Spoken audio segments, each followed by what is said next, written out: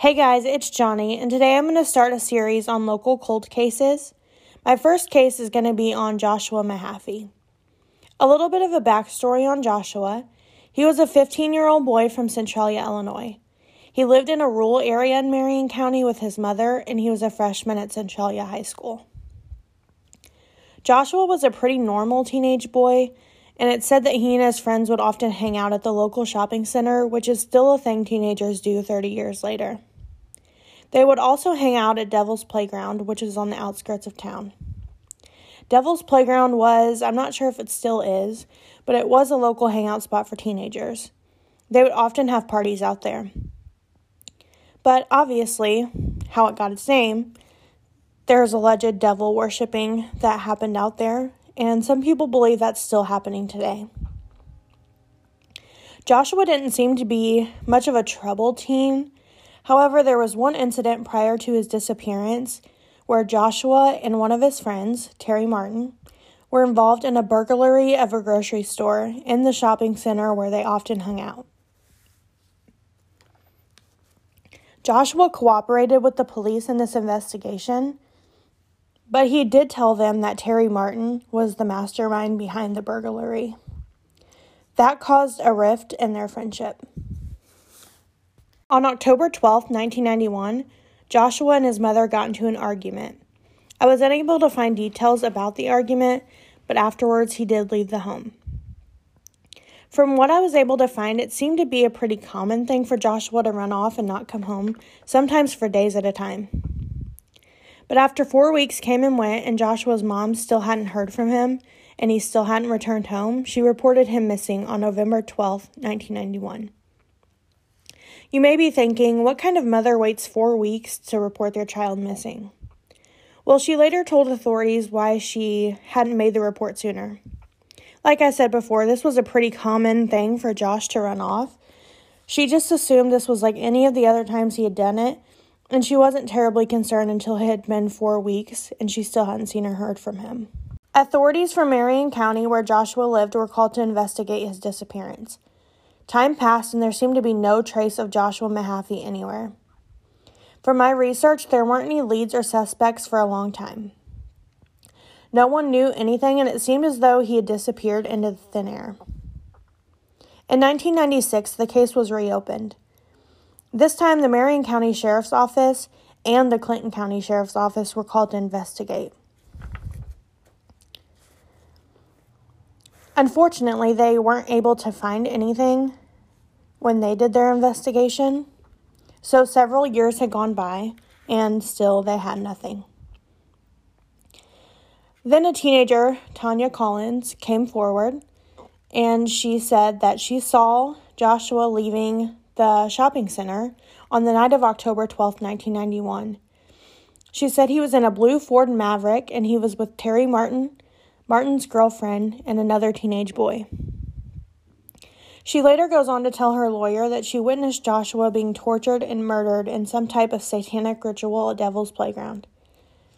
When a retired officer from the Marion County Sheriff's Department was told about this, he claimed she never told them that story. The officer said he does believe Tanya, quote, knows something, end quote. In 2003, 12 years after Joshua disappeared, an officer from the Marion County Sheriff's Office received a letter from an inmate at the Clinton County Jail. In the letter, the inmate claimed that another inmate openly talked about killing a teen named Josh back in 1991. That inmate was Terry Martin. The Marion County Sheriff's Office went to the jail to try to get some evidence by using a wiretap, but unfortunately, this attempt was unsuccessful. At this point, everyone was beyond frustrated. They had no leads. They could not find any remains, any evidence. It's just a very frustrating case. As far as Terry Martin goes, though, he did have a pretty long criminal record. He almost kills a man in 1993 by beating him with a baseball bat. In 1999, he was sentenced to 22 years in prison for the rape of a 6-year-old girl. Absolute disgust. He does not deserve to be alive, but, you know.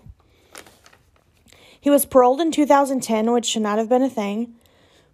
but he was later arrested again for failure to register as a sex offender. He served some more time in prison, but was released in 2019. Marion County Sheriff's Office said that Terry Martin had always been their number one suspect in Joshua's disappearance. There was just never enough evidence to build a case. They did have Tanya take a polygraph test, which she passed the first time, but she did fail it the second time. Polygraph tests are not the best. They're not always accurate, but... In 2007, Tanya, a prominent local couple, and a hypnotist went out to Devil's Playground and searched the woods and area where the teens would hang out. They were hoping to solve Joshua's disappearance or at least find answers. They searched for hours, but again, they found nothing. Investigators say that Tanya's story may never be proven to be true. Joshua's case has gone cold. They said at this point there are no leads to follow. They also said the investigation has been frustrating because Joshua's family has not been involved. I was unable to find any information on why they didn't want to be involved, but I can only imagine. I just feel so bad for his parents. It was said that they were very private people prior to his disappearance, and authorities say if you're able to get a hold of his mother, she doesn't really speak much, and she won't look you in the eye. They say she has, quote, totally isolated herself, end quote. As someone who has lost children, I understand some of the feelings she was probably feeling. I'm sure it's a lot of guilt and a lot of shame. I'm sure she had to hear a lot of people's opinions on her parenting and people's opinions in general. People are crappy. I'm sure she wishes she would have just called the first night he went missing. I'm sure so many scenarios have run through her head. I'm sure she questions herself and says, was it my fault? Could I have done something different? Did he know how much I loved him? All of the what ifs a mother should never have to worry about. Plus, she still has no answers at all. No remains, no closure.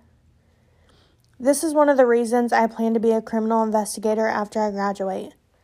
I would love to bring answers and closure to families who are hurting beyond belief, or even better, to bring their family member home. The authorities say they believe Joshua is most likely deceased. One officer said, "It's not going away and we're not going to let it go away. This case is very much still alive. We just need to fill in the holes and hopefully we'll get some answers for the family." If you have any information on Joshua's case, even if you think it's too small to mean anything, call the Marion County Sheriff's Office at 618-548-2141 or the Clinton County Sheriff's Office at 618-594-4555. I'd love to know what you guys think in the comments below. Do you think it was Terry Martin? Do you think Tanya knows more than she's saying she knows? Do you think it could have been human trafficking?